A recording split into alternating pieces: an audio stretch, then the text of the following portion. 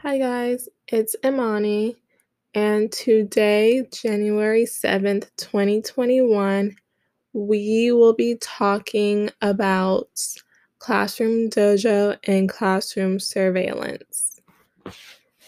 So first we will be just introducing what Classroom Dojo is and how it works and what it does, and then we'll be introducing the ethical conflicts of classroom surveillance. So, getting right into it, Classroom Dojo is an online surveillance tool that's used in 95% of K through 8 classrooms.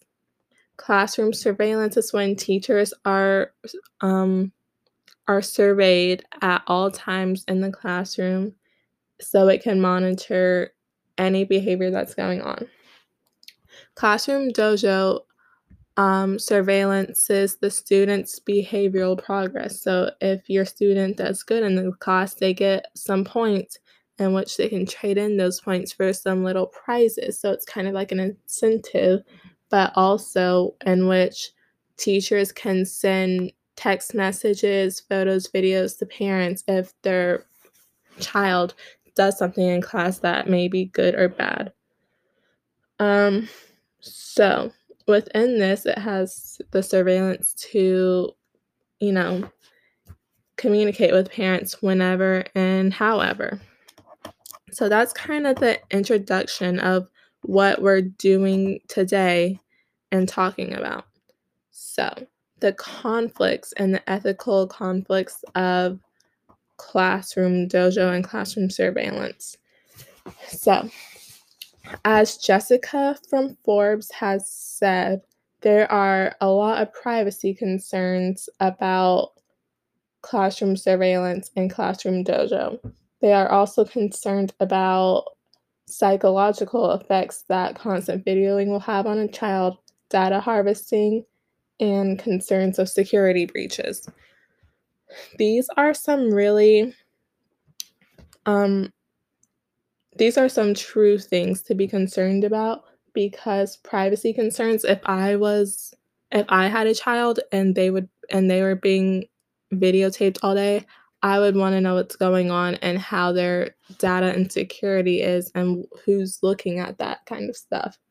And concerns of security breaches, those are obviously valid because as we've seen in 2020, and I've looked up in San Francisco, there have been security breaches in the last year from as virtual learning has risen.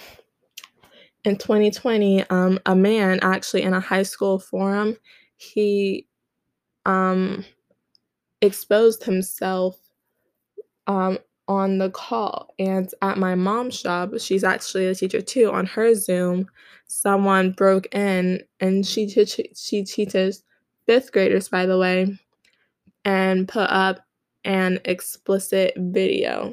So these concerns are obviously very valid.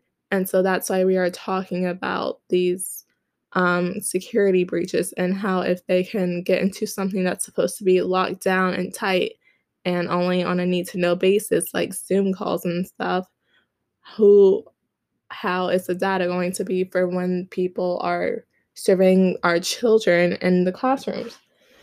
So those are some ethical concerns Jessica from Forbes had, and the tech top 10 list from 2020 had also. So those are two sources from where you can get um, some of those information from. So some of the pros and cons of Class Dojo and how it relates to Frankenstein. So I got the pros from Olivia from School Security Cameras and System Pros and Cons Privacy on RealLeak blog. So the pros are security cameras can detect theft. They'll be able to see who comes in and out of classes and schools. So within that, you can get pictures and videos of everyone, including criminals, if something happens. Any proof that will be needed is there. Helps deal with class issues, helps figure out how to better support a kid, and helps give parents peace of mind.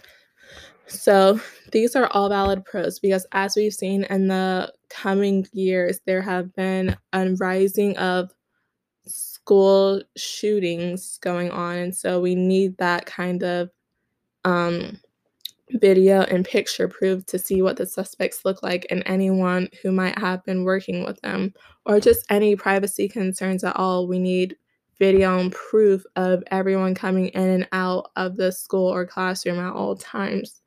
And these pictures and videos will and can help with that.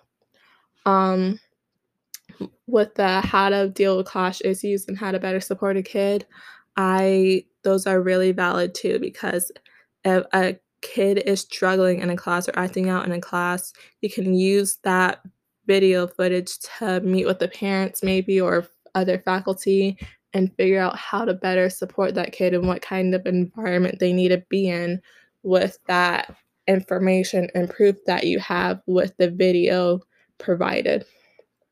And giving parents peace of mind, that is a big one. Parents send their kids to school for 6, 7, 8 hours a day, and so having peace of mind and knowing they can trust who they're putting their kids with and knowing that they'll be safe and knowing that if anything goes wrong, they'll be able to reach their kids, that is very important, and so I think that giving parents peace of mind, if that's constant videoing, um, it's important because that's their family.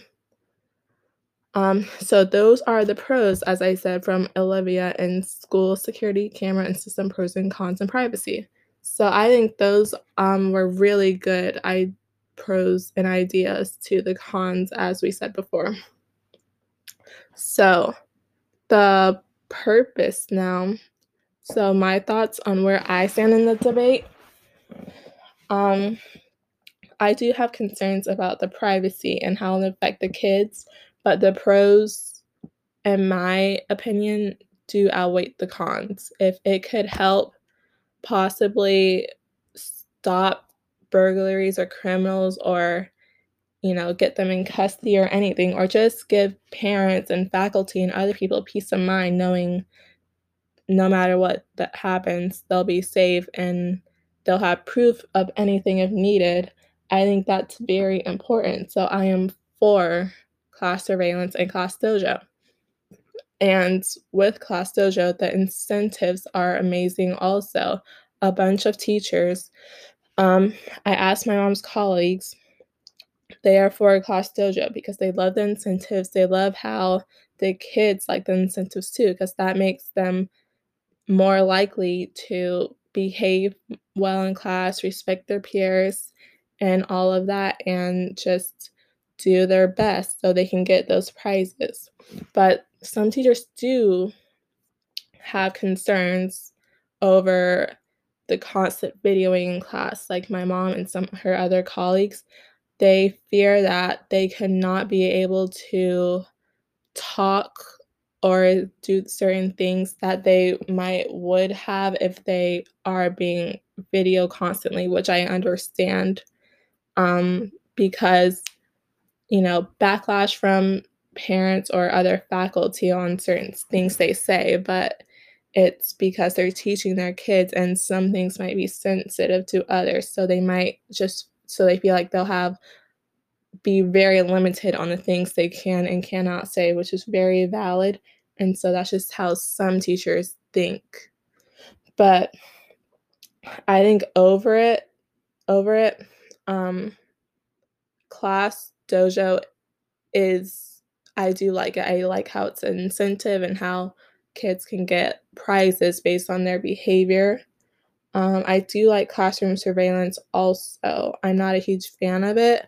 I don't think there needs to be constant surveillance because, as I've found, fear of backlash and teachers not being comfortable in their space where their profession, where they're being taught and teaching.